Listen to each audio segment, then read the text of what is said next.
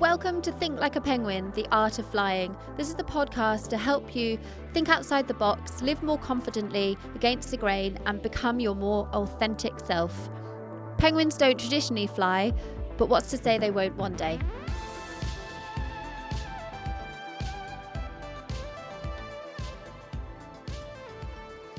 Okay, we're recording. Fantastic. So welcome to another episode. I am with the awesome Greg Wallace, and he has picked a fantastic topic that I cannot wait to delve into, and that is destination determines the journey. We're both quite big thinkers, philosophical, a lot in our minds. We're quite similar, I think, in spirit and personality. So I'm sure we're going to go deep with this one. First of all, welcome. Do you mind telling everyone, or the millions of listeners, a little bit about yourself and why you've chosen to... My name is Greg Wallace. I run a charity called Connected By. I suppose the career that I had previous to this was a naturopath, which was probably about 15 years ago. And I was a naturopath for about 15 years. So in the charity, we work with ex-service personnel, first responders, general public, but basically looking at trauma and transition. Amazing. I didn't know that about you. I should come to you with all my ailments and skin conditions and bad, health things. You can make some potions and lotions for me. Perfect. Thank you so much. We're obviously going to get much deeper into probably you as a person and what you stand for and your beliefs, and I just value your opinions on life and your approach to life and your mindset. Thanks, so much. And that's through really not knowing you as much as I'd like to, and as much as I know I'm going to get to know you in the future, because I assume we'll be working quite closely together. Yeah, I think you should tell people how we met. Yeah, well, it's interesting actually, because there's a sign. So we're surrounded, just to set the scene, it's really authentically amazing and sparks my imagination. There's skateboards and decks just up on the wall. There's handmade surfboards. There's an old tricycle, there's a wicked bike, loads of like antique-y cool things on wheels. So we're in this really awesome office space, and I met because I started skateboarding, long story short, after I quit another sport where the community was horrible and I felt really lonely, and I don't know why, but I felt compelled to go and invest in skateboarding, and I went to the skate shop, bought myself a few things, helmet, pads, skateboard. And I was told about Bodhi Tree, which is the old charity you used to run, which is the same concept, just different name. And I was told where you were roughly, but really there was no signage and there's no advertising and there's very little to give away the location of where you are or what you do. And me being me, super curious and just going on a hunch and having an intuitive feeling that I needed to cross paths with you, I came and did the absolute no-no, which is to knock on your door. Somehow I found you, and without any signs on the door, I think I called you, and you were like, "Well, no, I don't invite people in unless you have. I've invited you. Absolutely no, I'm not going to see you in person." Blah blah blah. And there's a plaque that says that, a wooden plaque that essentially says, "Unless you're personally invited, you're not welcome." Anyway, I made myself welcome and I walked through the door, and instantly we just clicked, and I knew that I was in the right place at the right time. I just finished up a full-time job, which was quite a daunting time in my life because I was aware that I had no source of income. I was a bit lost of which direction to go. And meeting you made me realise that was a really important connection, and I just followed my gut instinct that we should start kind of building a connection and seeing where it would take us. And it is a year since we first met, and since you kindly opened the door to me and let me meet you. And we very slowly started to build on some things, but I'm really excited for where that's heading because I know it's going to lead to something really special in the art space. So that's how we know each other, which is exciting. And yeah, it just feels, I don't know about you, feels pretty authentic and exciting. Yeah, it was really cool. Yeah. No, I feel very honoured to be here and to get to where we are at this point in time.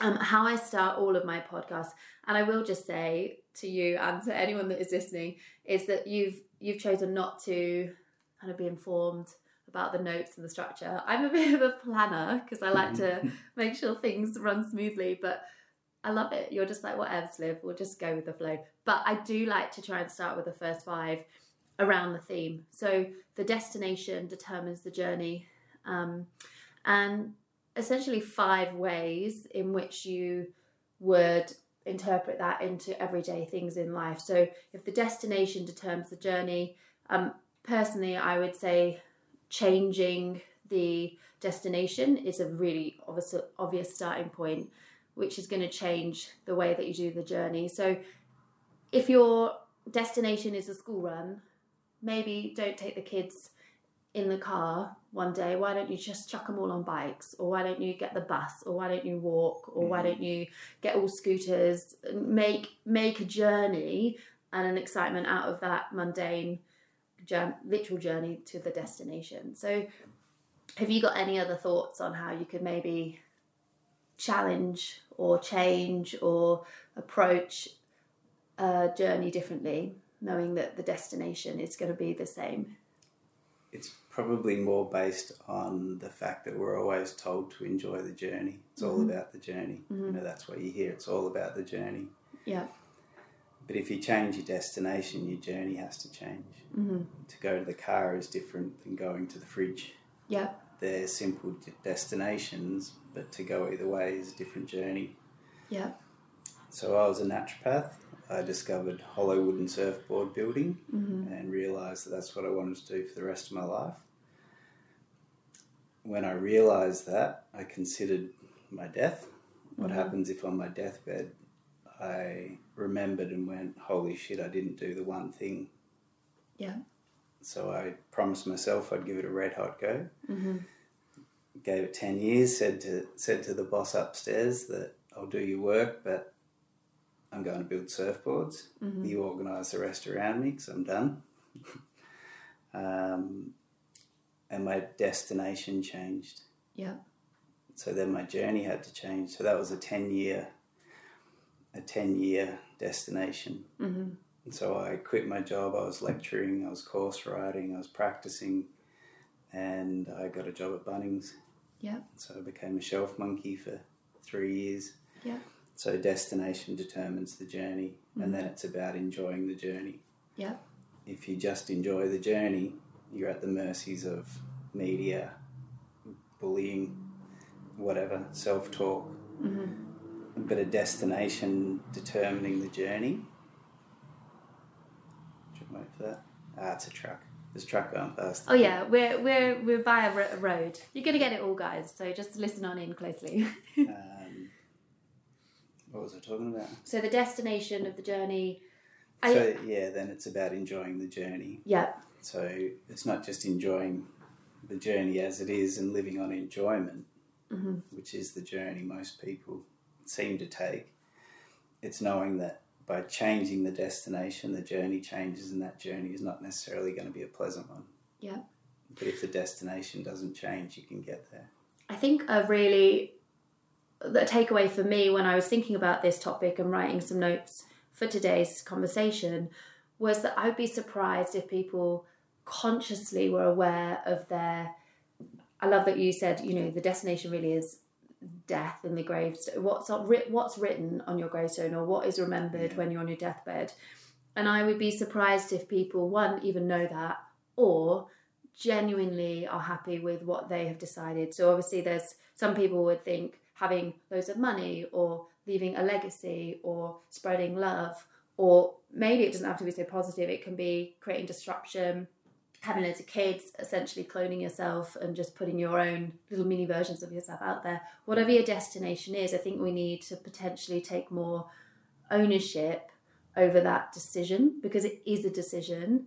And often people kind of go through life and they can't enjoy the journey, or the journey is clouded, there's blinkers, if we take it metaphorically, like there's hailstones or whatever, or it's at night time, because they don't have a clue where they're trying to get to. So having a really clear idea of what you would want written on your gravestone. It's a bit kind of morbid, but what do you want your legacy to be? How do you want to be remembered is absolutely going to inform then what gets you there. So how did you get to the point of waking up? Was it one day you just sort of woke up and thought, you know what, this is not me, I need to be doing surfboards? Or was it a number of events? Or was it, over a couple of years? What got you to the point of going, no, this is it, this is my destination, now I'm going to make the journey towards that destination? I was teaching a class on mind-body medicine, and I'd written the class, and it was based on the teachings of Joseph Campbell. So the hero's journey, everybody has to take the journey, follow your bliss. So he said, follow your bliss, find a place where there is joy and it will burn away the pain. So I was teaching that, but I wasn't doing it. Yeah. My life was being changed in my home environment and stuff like that. There was changes taking place that I couldn't control. It was 2012. The Mayan calendar was going on, and there was all those things, and I was like, stuff it. Like if it all, the way things are at the moment, if it all ends in 12 months, I'm either going to be the happiest dude alive, or I'm going to be the happiest dude that carked it. So that was it. I couldn't. I realised that the way things were, if they were going to stay the same, then I had to live my life while I had it. I think you hit on a really important, very simple concept, but really challenging for a lot of people to do, and that is to choose happiness. And I've spoken about this in previous podcasts and conversations, is that often we are striving to a destination that isn't applicable to our own authentic self. So we're doing what we think our parents will be proud of us for, or what society expects from us, or what we thought we wanted to be as a teenager or even a young adolescent. And then you reach a point where sometimes people don't question, is my destination still what I wanted it to be, or is it still right for me? So I think that's important to recognise that your destination can change. A bit like, if your flight's cancelled to the Maldives, well then maybe just go to Bali. Like you're not going to cancel your journey. You're still going to go on a journey. We all have a journey. Our life is constant, but it's important, I think, to keep checking in. I know for a fact, when I was asked as a kid, what do you want to be? Well, I wanted to own an ice cream van because I felt I could just eat all the ice creams all day and that would make me super happy. Obviously, my destination has changed. That's not what I want now. So checking back in.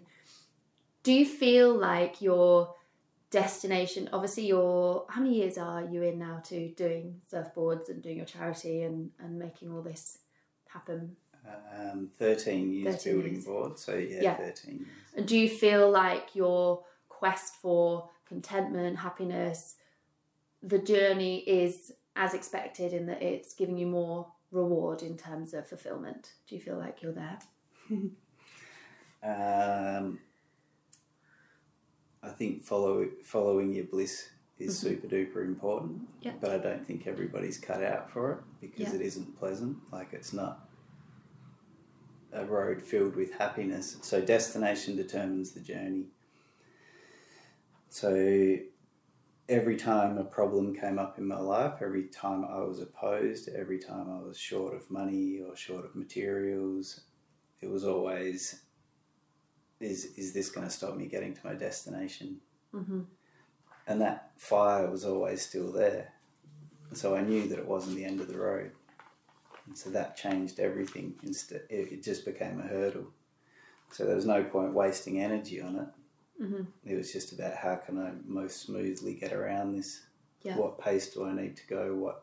Again, my destination changed because of the hurdle. So to get around it, my journey had to change. So it wasn't about just enjoying life. I had to sacrifice enjoying life because the destination was more important. It was contentment in striving. But it's not pleasant. No.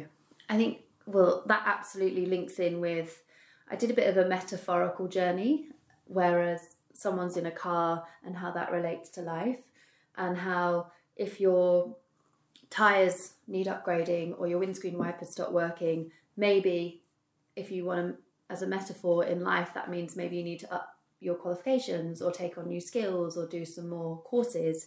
Or if you're a learner driver on your P plates, you're not going to go to the motorway yet, so you're not going to put yourself out there and be at the top of your game, and you've got to respect that you're at where you're at, and so maybe you take the country roads before you hit the freeway really hard. Or if you're in an old car that doesn't suit you anymore, or if you have children, you need a bigger space, or you need a different vehicle, or if you're about to go on a road trip on the sand, well, then you need to change your vehicle. So I think it's about, like you say, using the destination to inform every decision and every part of the journey. Doesn't mean the journey's not going to, obviously, it's not going to be without challenges, without changes, without upgrades, without tweaking it. But as long as you've got that the destination set, almost it's a bit like values and morals. I often have spoken about this, where if you have a value and a moral that is unchangeable, so that's what values are. They're your core beliefs and your core expectations for how you live in life and how you hope others will live around you as well. They act as a guide. They're almost the map for your journey. So the destination almost is a map. So it guides you. If you're unsure of, should I take this path or does this work towards bettering my life, we'll just check in with the map. Is this getting me closer to my destination? So I think it's really important to keep using the destination as a checkpoint, as a map, as a guide. Is there things along the way where maybe can you recall instances where you've just wanted to give up, or you've thought, oh my gosh, what's the next step, or how do I get through this? And maybe talk a little on how just going back to the destination allowed you to keep going, or allowed you to keep faith and hope. And the whole reason for creating the shed was because it was a safe place for me. So nobody could get in without an invite. I could make noise, the doors were always closed. So it was my safe place. But over time I realised that it was a safe place for other people. That's where I knew I needed to be, and I knew that I had one lifetime to give something a red hot go, and that this was going to be it. But there's that saying, it's not what you got when you get there, it's what you've given up to get there. So it's giving up relationships and TV shows and dinner parties, and it's what you give up to get there. So it's the simple sacrifices every day. So the big decision for me is that I was in my shed. I didn't know what to do. I was really frustrated. This was a couple of months in, and I went inside and I sat down to watch American Chopper, and I loved it. Like, I love all the car shows. Is that a film or a TV? Sorry, TV series. They build chopper motorcycles. Oh, right, okay, yeah. And I realised that the people that I love watching didn't get there by watching people do what they love. They did what they loved. Yeah. So I went back out and just started sweeping. So whenever I didn't know what to do, I'd organise the shed. And then I had a realisation one day that the shelf next to me was manifested. So the old fella that lived there before me was Carlo. And I was like, holy shit, Carlo manifested that shelf. He sat there going, I need a shelf there. Yeah. And then he went, I'll probably need an angle to put it onto the wall, and then I'll need an actual bit of timber, and then I'll need some screws. And then he gathered all those bits. But he manifested it. It didn't exist before he put those pieces together. Yeah. So I realised that by projecting thoughts into the future, and if you follow those thoughts, you should catch up to them.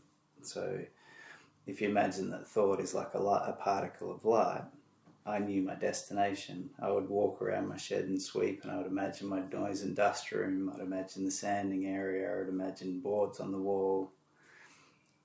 And the more I thought about it, the more light I was throwing at it. And I realised very early on that if I told anybody, they'd generally oppose me. What are you doing that for? What a fucking waste of time, Hey, we're going to get through. So I stopped telling people. and I really understood the mad scientist in the cave, you know, that they're focused accumulating light and following a path until they get to that thing that they desired, that discovery. I know it's there. I'm going to keep following it. So to me, where we are now is 10 years of accumulated light, and I just didn't stop wavering off the path, or if I did, I got back on. The destination always determined the journey, and to get to that destination, there was a required path. So that path had a trajectory, and along the way, it's always people saying, "Oh, you need to have a day off. You got to do this. You got to all these things. You shouldn't be who you are and do what you need to do in this lifetime. Be something that makes me feel safe." And it was sacrificing all of that, which is the hero's journey. It's leaving society, leaving the community to go into the darkness to meet the magical helpers, and you know, and then the whole purpose of the hero's journey is the return. It's bringing it back, you know, and that journey is what this place is metaphysically for other people. It's the ability to find self-acceptance. Yeah. What I just realised then through you talking and explaining so beautifully was I was thinking about athletes, and I was thinking about people that have created something, like their goal or their destination was to be on the podium at the Olympics, or a CEO whose destination was to create $1 billion business, or a parent whose destination was, okay, I want to have 4 kids. And the real struggle that comes after that, where now what? What next? I listened to a podcast, The Diary of a CEO. It's fascinating, by Stephen Bartlett. And he interviews very successful business people. And I listened to this one, and it's Brewdog, the company owner of Brewdog.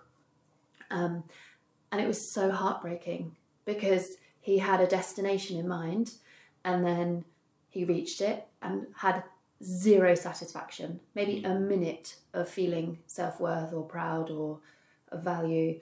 And then, okay, well, now what next? What's next? What you offer here and what you've created here is a continuous journey, so that no one ever has to feel like they've reached the destination. Because I think there's a real scary, daunting, you actually never really want to get there, wherever there is, because then what? That's what all these high achievers often really struggle with, because now what do I do? It's kind of the midlife crisis, if you want to call it simply. People get to where they've wanted to. They tick off got the mortgage, got the kids, got the husband, got the wife, got the blah, blah, blah. Holy shit, I'm 45. What the fuck do I do with my time now?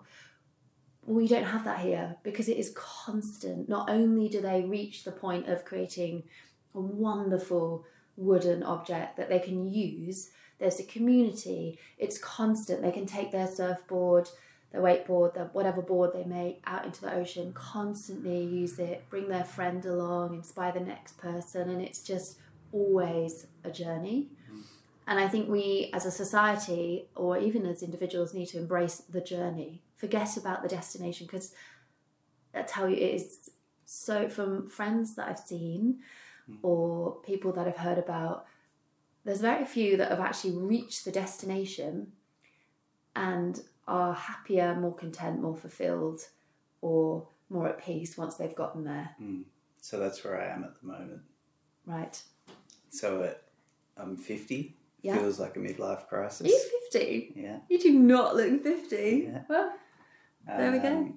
And I got to exactly where I wanted to get to. You know, that my life had changed, so there was no point fighting it. It was the quicker I accepted it, the quicker I could make a choice. So old Viktor Frankl says, in between stimulus and response is choice.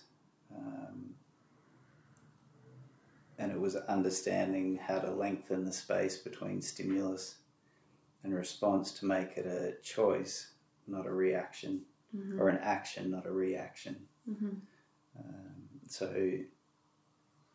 destination, I suppose, helped that, because it required thoughts to go over here, not into the reaction. An action is required to move in a chosen way. Yeah, conscious. And that's the whole, you know, I think Anthony Robbins talks about the two ships that sail together and one changes direction by 1 degree.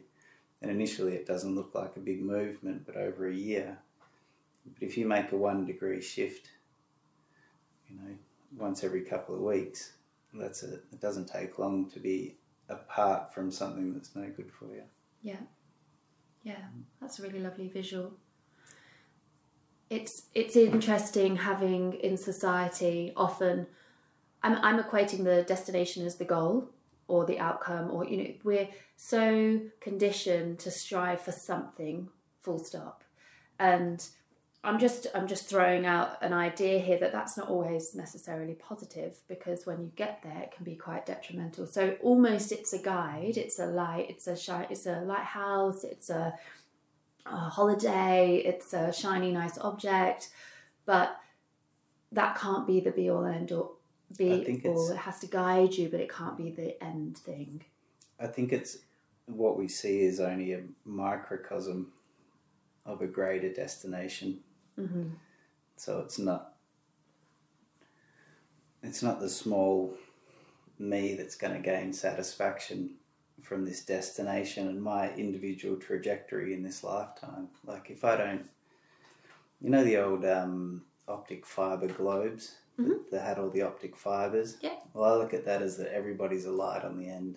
Yeah. And most people spend their lives going, look at me, I'm a light. Yeah. And you get waved around and change colours and all the rest of it. But if you go, oh, where's the light come from? And you start to follow that optic fibre back to the source. At some point, we all come from the same source. Yeah.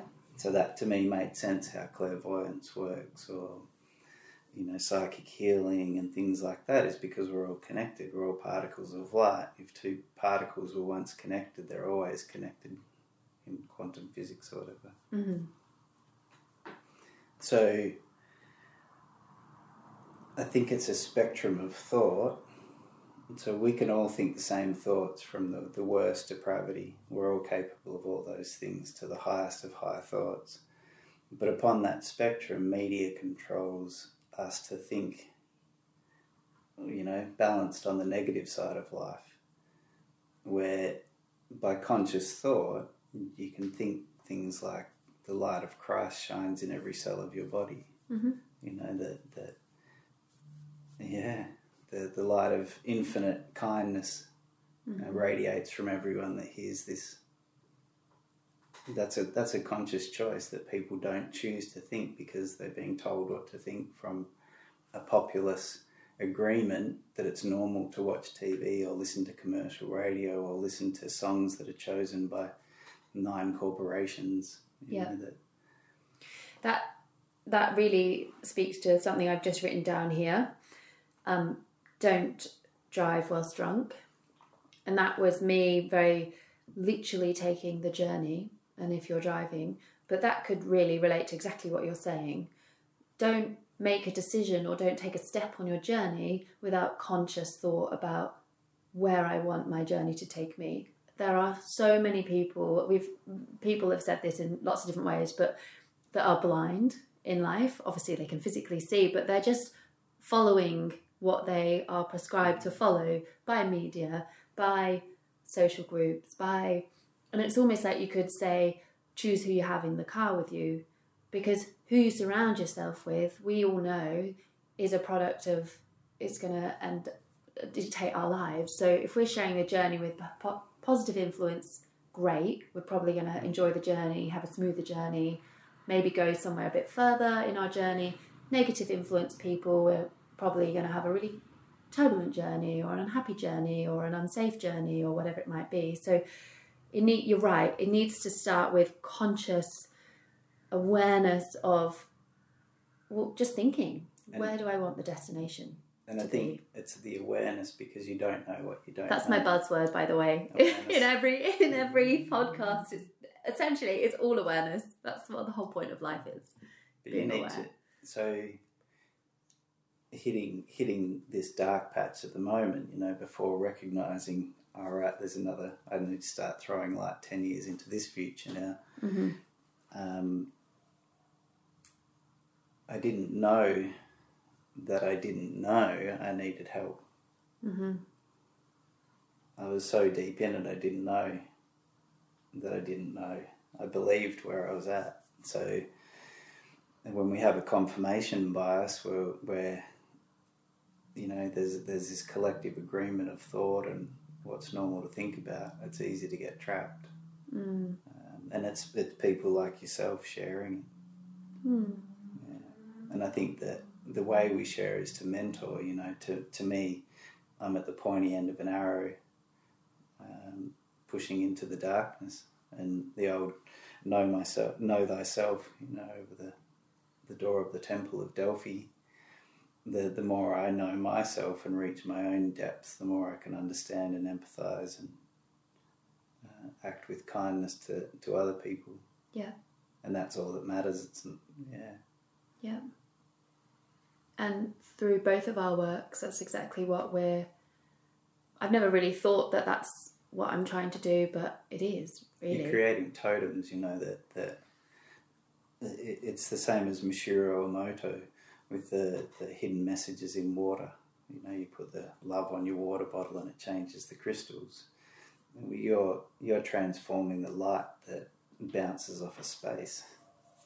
You know, that light enters into somebody's eyes, and if you put a signature into it of what you want that intent to be, well, somebody has to tell me that doesn't make a difference. And why it doesn't make a difference, because it does make a difference. Mm-hmm. That's why advertising is so prominent and so in your face, because if it's not there all the time, you'd forget about it in an instant, because it's not our nature. Yeah. We have to get tricked into this false reality. Yeah. Yeah, it's something I've struggled with, is understanding people's naivety or... But I don't think we're supposed to. I think we're trained to think we need to understand, but you shouldn't ever understand something that is lesser or lower than you. That's looking at that spectrum going, well, that's fucked up, I need to understand that. So you take your thoughts there. You're supposed to bounce off it and go, well, I don't need to understand that. I guess my hope is that through understanding why people are sometimes a bit sheep-like, you know, just all following the crowd, if I can understand why they're doing that, then I can hopefully inspire them to not act in that way. So if I can get to why people go about doing life without conscious thought, maybe I can help them to wake themselves up. But I think that's the option that God gave to them for this lifetime, you know, that I think that if it is an evolutionary thing, that we're given all these comforts around us because we're so close to making the ultimate choice. Because it's not understanding somebody else that is going to allow you to say the light of 1,000 Buddhas shines from. Gosh, this is good. Because I guess maybe that's... Yeah, I haven't considered that. And in a way, I'm kind of almost trying to like pull people along and say, look, guys, I promise you this part of the journey gets better. And if we just head towards this way and, you know, this path is really going to make your life happier. Maybe I am holding myself back in doing that and trying to bring people along for the journey. I just need to get myself to the destination, whatever that might be, or focus on my own destination rather than trying to bring others. I just know when the destination is a positive one, a happy one, a bright one, a healthy one, then the journey is so much happier and easier and nicer and more enjoyable. And I want as many people as possible to experience that positive journey. And I guess my approach to work and life is, how can I bring more people on the good journey or the positive journey than the journey with bumps and darkness and breakdowns and whatever. I'd leave all those bits in there, but just make it well lit. And just keep forging that's through. So beautiful. I'll be the road lamps. Yeah, we have a bit of a thing here that where everybody has to walk through the forest, and the forest is really dark. But we've got enough people that have gone through the forest that there's markers in that darkness now that we'll be able to help you get to the other side because of what other people have been through. Yeah, wow. Can I ask a bit more personally on how you constructed the program, or did it happen organically? Did you have a vision for, ooh, that's spooky. I've just looked at a board above your head that says the word in blue, vision. That's spooky. Anyway, did you have the vision exactly laid out of how you thought the destination of a working workshop with all the facilities and everything here? Did you have that in one vision, or has it just organically happened over many, many years? I remember being in Bunnings and seeing a friend I hadn't seen for years and saying, this is what I'm going to do. I'm going to have a workshop and these are the people that I'm going to work with. And that was before I'd even started. I don't think I'd even built my own board then. I had built a board but hadn't taught anybody. Yeah. But no, it was because it was constructed as my safe place. So my safe place was an egoless place. And so in shamanism, it's all about deconstruction of the ego. You know, you stalk your thoughts to watch them, to see where you're wasting energy, because we're trying to accumulate energy to achieve feats above and beyond the ordinary. And the best way we waste them is with thoughts. Yeah. So it was how do we accumulate that energy? Well, the best way is to cut out past pain and position, because they're the things that bind us to the past or the future, and we're wasting energy if we're in either. Mm-hmm. But if the destination's set, you can always be present as long as you say you look up, make sure that light is still where you need it to be. Or I really understand the past pain position. None of those. No pain, no past, no position. Can you expand on those a little bit more? I think that would be quite a new concept for a lot of people, and I think that's really important. That's integral to what you do here. So can you explain each of those just a bit more so that we can put that into the context of what you do? Basically, it's not using those things as a commodity. You know, that we're energetic beings and we feed on energy. Mm-hmm. Food is one way we can get energy, but we get most of our energy from other people, mm-hmm. either because it's gifted to us or because we steal it. And we steal it with bad behaviour. You know, the bully that's given attention as a kid for being a bully will generally always stay a bully. The sporto will always stay a sporto. The office geek will always be an office geek, because that's where they got their dopamine rewards. Mm-hmm. So the ego looks at it and goes, well, that's a survival strategy. So we obviously enjoy it at the start because it gave us a hit, but it's staying in that ego. It's like battered relationships. It's easier to stay in the known than the unknown. Mm-hmm. That's the break. The break free is the unknown. And it should feel scary. It should feel unusual, and it should be filled with anxiety because it's somewhere you've never been before. Mm-hmm. So you should have high alert, but a conscious high alert that you're walking a good path. Mm-hmm. So you leave the past. So past pain position, that's right. So not using those things as a commodity. The past is the past. Mm-hmm. You know, they say that if you're in the past, you're depressed. If you're in the future, you're anxious. Mm-hmm. That's a good way to look at where people's focal points are. The pain, we say here that everybody's in pain, or everybody's hurting and everybody's hiding it. Mm-hmm. So that's just an assumption we make for everybody here, that mm-hmm. everyone is hurting.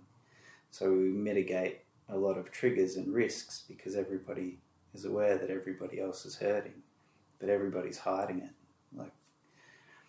So no it's part of being human. Yeah. So there's no point shining light on that, because that's not going to enhance your human experience whilst here. It's not going to aid what you're doing whilst here. Well, it's not an appropriate call for this place. Mm-hmm. So we're positioned in an environment that deals with transition and trauma. We recognise that as part of a healthcare team for these individuals that they've got other places to talk. Mm-hmm. But there's no other place where they can come and be normalised as they are. In spite of your past, in spite of your pain, in spite of your position, you're a person. You know, before your career, you're a person. After your career, you're a person. And that's the disjoint that we have in our societies, is because people aren't using passion to become mentors. Mm-hmm. That's how we should all push into the light. I've also not thought about this till just now, that I would assume a lot of people use past pain or position as their destination. So I just thought of my dad, who's recently retired. He's filling his days busier than they were when he was working, because for him, his position is being of use and busy. That's right.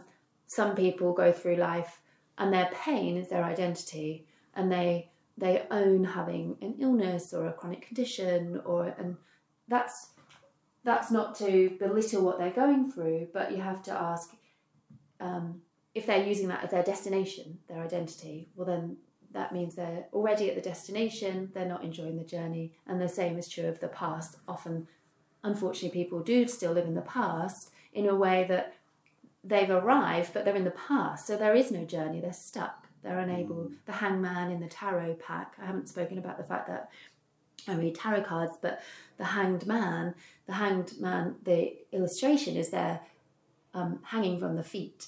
There is no step forward. They are stuck. That's what the card represents. It's not about death and dying and being hung. It's about a past card. Something you need to let go of in the past is keeping you in this place. So I've not thought about that before, but how, again, having the destination determines the journey, but the destination needs to be a positive one, and it needs to not be past pain or position. Otherwise, it's just a constant loop. It's not a transition. It's not a reintegration into community. Yeah. It's just a reaffirmation, the confirmation bias that we all live in, because we should be transitioning. We all should be transitioning to higher thoughts than what we're currently collectively agreeing to. Well, living is evolving. There's so many words. It's changing, it's growing, it's moving. It's awareness. It's awareness. It absolutely is just awareness. But it's a moving thing. Otherwise, you're not living. You are stagnant. You are dead. You're not evolving. So, absolutely, the journey is life. I mean, you can't. I think there's a difference between existing and living. Absolutely. And most people will only recognise that they have that choice on their deathbeds, or when illness happens or tragedy. Mm-hmm. And they'll recognise that they've been existing. Yeah. Because it is a comfort zone. Yeah. And we shouldn't be in our comfort zones for too long. That's terrible. So on my gravestone, I know the thing that I don't want written is that I was good at watching TV. Yeah. Or that my thumbs were powerful from scrolling. You know, how bizarre. You've got great metatarsals, guys. Yeah. They're really good for texting. Yeah. It's, I was going to say something then in relation to that. It's gone. But, lots of food for thought in terms of what to put on your gravestone, or because I don't reckon, I've not done it. I need to go away after this conversation and define what I want my destination to be. And know that there can be many destinations along the way. You know, it's not just going to be, life is one big journey, but I can choose little destinations, and that'll help me to get to the main big one. I was going to ask, have you got any, without giving away names or personnel or people, but any examples of where people going through your program here and your board making process, where you can really honestly say they've changed their journey and they've changed their destination? And they've had just wonderful results. I'm sure that's true of every single person. They will have gained something, whether even if it's awareness of themselves or a life lesson or even the skill of building a board. But does anything come to mind? So there's one fellow that came in with pretty severe hypervigilance. So had been in combat a number of times. So not a common thing, but with frontline soldiers, I suppose, PTSD and hypervigilance. So he came in with his dad, 45 years old, came in with his dad. When he first started, he used to hug the walls. So I knew where I needed to put him, close to a door, close to a wall, close to a corner. One day I dropped a file and he was strung out for 45 minutes to an hour, and I just keep moving on because I'm supposed to push into the darkness, just lead the way, just accept. So we have a part of the process when we're in the shaping phase, which is called the Ray Charles. So when he first started to come in, he was super scared, we'd have him in by himself. When you do the Ray Charles, it's about closing your eyes and just feeling, because your fingers will tell you the truth. Yeah. Their fingertips will share texture, but your whole finger and hand will tell you shape. Mm-hmm. And what your eyes do is involve the intellect, and they try and understand the shape, which is false. So you feel things, you feel edges, and you feel shape. So at the end of the process, he was able to stand with his eyes closed, fondling his board, with people walking around, different noises. Yeah. Wow. So that's a good one.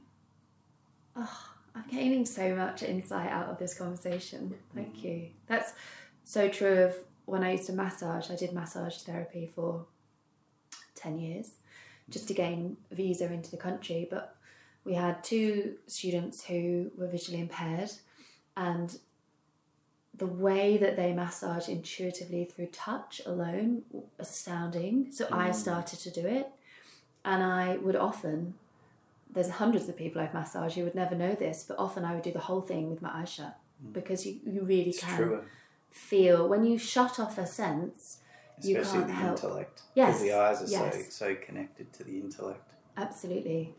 And I think that's why often you will close your eyes when you meditate, or when you need to, essentially all the senses firing at once is noise. It's a conversation with 5, how many senses do you have? 5 or 6, however many you like to think, but they're all just shouting over each other. So shutting a sense off can be really powerful, or a few senses off. Often when I paint, I put Bunnings ear muff things on my ears. They're the noise cancelling Workman ones, because I don't want to hear. It distracts my ability to see the colours, to work the paint. So I think that's I'm just thinking out loud here, but maybe a helpful tip if you're struggling to be aware, be conscious, connect with your thoughts, more so connect with your intuition, like you say, switch your thought and your intellect off, but really just go inside, is switch off senses if you can. Well, and another way to do it can be running, because you're overloading a sense. And so the others can become quiet. The moving meditation. Yeah. I just want to circle back to one thing, so destination determines the journey. When I was growing up, I realised pretty young that I was never going to be good at anything. So I was never going to be a sports person, and I was never going to be a brainiac. And so I decided I was going to be a good person. So that was my destination. Whatever happens along the way, it was never about money, never about any other thing except being a good person. So that's all I'd want on my gravestone. Wow. And how much better is that, being a whole, complete good person, than being good at one thing? Yeah. Absolutely. I put that as a little pointer as well, is that almost related to that, but people often will aspire to be owning a thing, or acquiring a thing, or achieving a thing, when actually our destination should probably be more having a characteristic, or a value, or a personality trait. And it sounds so obvious to us because that's how we already think. That's just our nature, is that we want to be good people and shed light and be positive energy. But I think that's facing tragedy and trauma, is that once you've lost everything, there's a different quality in people who have faced tragedy. Yeah. That was what I was going to mention before, actually, is that it's a shame that you have to experience adversity, hardship, trauma, pain in order to be awoken. I once went to a seminar. This was when I was really naive in my 20s, and I thought making money was going to define me, and that was what I was supposed to choose. And I went to this seminar all on money making and millionaires and blah, blah, blah. And I put my hand up and I said, do you know any self-made millionaires? This was to a billionaire, I think. do you know any self-made millionaires that have just woken up in a middle class, run-of-the-mill, financially stable situation and decided, I'm going to make money, and they couldn't think of anyone? One, they said, wow, I've never been asked that question before. What an interesting viewpoint. But also, no, every single person that has been a self-made millionaire has usually experienced not having anything or not having enough. And it's just a shame. I think I haven't thought about this enough, but maybe it's not a shame, but that often it's only the ones that have had to experience absolute hardship and darkness that then can become aware of what needs to happen and aware of their destination. It's the butterfly chrysalis thing. Is the pain of change greater than the pain of staying the same? And it's only when it hurts less to change. Yeah, you need that incentive. You need that kick at the bottom, really. Yeah. In a way, therefore, I struggle. I'm very empathetic, but I do struggle, and I need to work on this. But when people have a problem, which is a genuine problem, and might be a trauma, might be a hardship, it might be some drama in their life, I know that is going to lead to, or have more potential to lead to, a positive change and potentially change the journey and the destination more than if that hadn't happened. So kind of, I'm like, great, lucky you. I know you're not feeling great at the moment and this is awful, and I feel your pain and I empathise with it and I acknowledge and connect with it, but I almost kind of want to go, but this is awesome. You don't realise actually this is going to be fantastic, because, and you and I both know this, we've both had personal hardship and we've gone through struggles, but we have come through the other side, and we can genuinely say it has the opportunity, if you choose to So look at it as a lacrosse game, that you're in the first quarter. They have quarters. Yeah, the quarters, yeah. You're in the first quarter and someone in the stand goes, I know they're going to win. Let's go and celebrate. And you'd be like, we've only just started. Like you're as a kind person supposed to be there to cheer them on. Yeah. But not to deny them of the game. Yeah. Yeah. Expand on that a bit more. I don't think You said something the other day, which you can cut this out if you want, and you asked Rob when somebody won't look into your eyes. So in communication, yeah. And what came to me was that they shouldn't be looking into your eyes, because you both should be looking in the same direction. That standing in front of somebody's path, they'll give you eye contact when the time is right. When you've reached the safe place on the journey together, the place to stop, to contemplate. And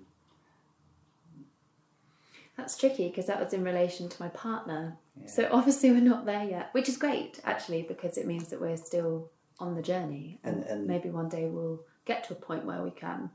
That's right. But it's relationship, I think, is not about, it's the old Khalil Gibran thing that two oak trees don't grow in each other's shadows, and you don't put two pillars next to each other. That you guys are looking at the same destination, and by having the same destination, your journey will change, and that sometimes you'll be in front or behind each other, but you're always on the same path, putting your markers down. And yeah. But it pulling somebody out of they might be going to get berries on a side path, but with those berries comes thorns. Yeah. Yeah, get your berries, you dickhead. Hurry up. Because there is joy in the darkness, isn't there? Like there's a reason that the dark path is taken, when you follow a dark path to get to the light. Yeah. Yeah. I still would like my girlfriend to look me in the eye though, because she's got beautiful eyes, and I connect that way, but yes. I can see that maybe that's a future, as long as we're in the same on the same and destination. Same as me being a good person, destination determines the journey. Well, who do you need to be for her to look in your eyes? No, who does she need to be to look into your eyes?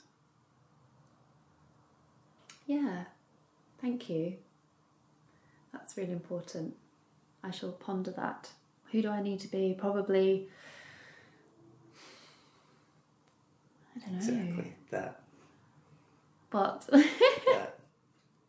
I don't know. I've asked her as well, and she doesn't know. She just says, "You're just too beautiful," and I get overwhelmed. But that's because it's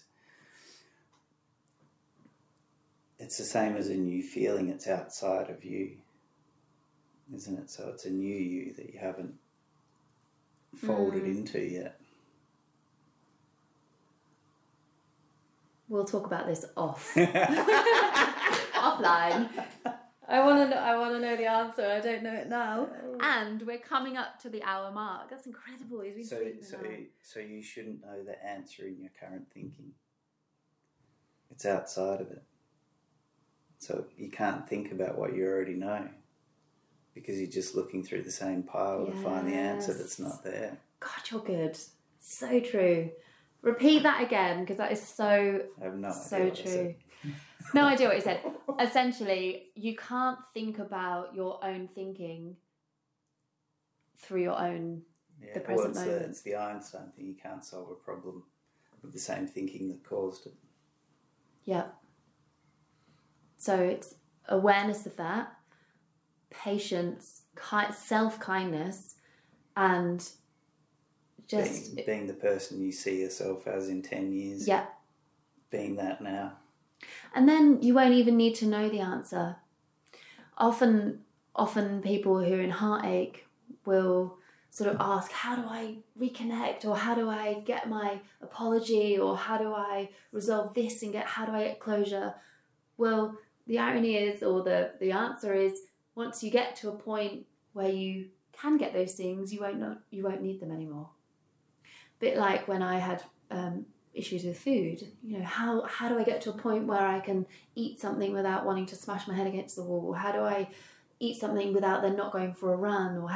Or once you get to that point, you won't need that. Like So it's accepting what you can't do or change, and just, like you say, keep the focus on the destination. And then deciding on the spectrum where your thought is going to be in relation to that thing. Because within relationship, there's plenty of destinations to choose from. Yeah. But it's not the destination in the next 15 minutes, is it? It's the destination in 15, 20 years. Yeah. If that's what you we both want. We want. to be cool motherfuckers. Yeah. That's really important as a one sentence, is that you need to make sure, if you are in a partnership, that you both have the same rough destination in mind. I think that is an issue or a problem that a lot of couples, but also working relationships, you know, two co-founders of a business, or I don't know, even team members, if you don't have the same destination in mind. And it's the same destination as individuals. Yes. That you can go different paths if necessary. Yeah, absolutely.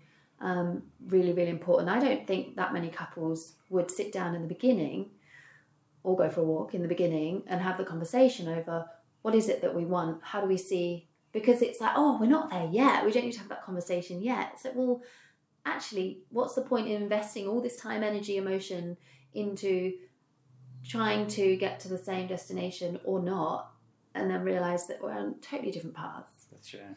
And the destination's determined by what you put in front of your face. So when you're sitting at night with a TV show on about how to have a bad relationship, where you increase your ability to have a bad relationship. Yeah. So you flex that muscle because it's a survival thing. Your ego loves it. Crazy. It's not called programming for no reason. So true. Oh my gosh, we've got so much out of this conversation. I hope that I'm aware that sometimes when, you know what, I'm not even going to say that, the people that will understand what we've spoken about will hear it and understand it. If you don't understand it, then you won't have had this conversation or listened into this conversation. So yeah, it might just take another listen. Yeah. Or it might be... Or please ask questions. Like if there's something, there's been so many amazing little nuggets of wisdom, knowledge, insight that, I think there'll be some questions. Please direct those questions. Absolutely. We have a bit of a closing kind of tradition, and that is I set a little suggestion of some self-work, something that you can do until the next episode, or something you just might want to ponder from what we've spoken about.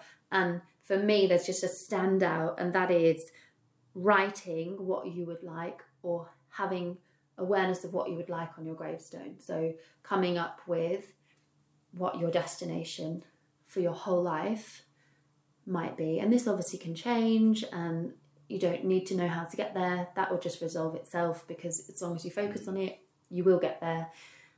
That's absolutely something I'm going to do based on this conversation. So thank you so much. And I just encourage everyone else to do the same. How do you want to be remembered, and what do you want your destination to be? Woohoo! Yay! Is Thanks, there Liv. anything more you want to add? No, that was cool. That was so good. Thank you, thank you, thank you, thank you. Stay safe, guys, and I really hope this has been helpful. And tune in next time. Thank you. Bye, peeps. Bye.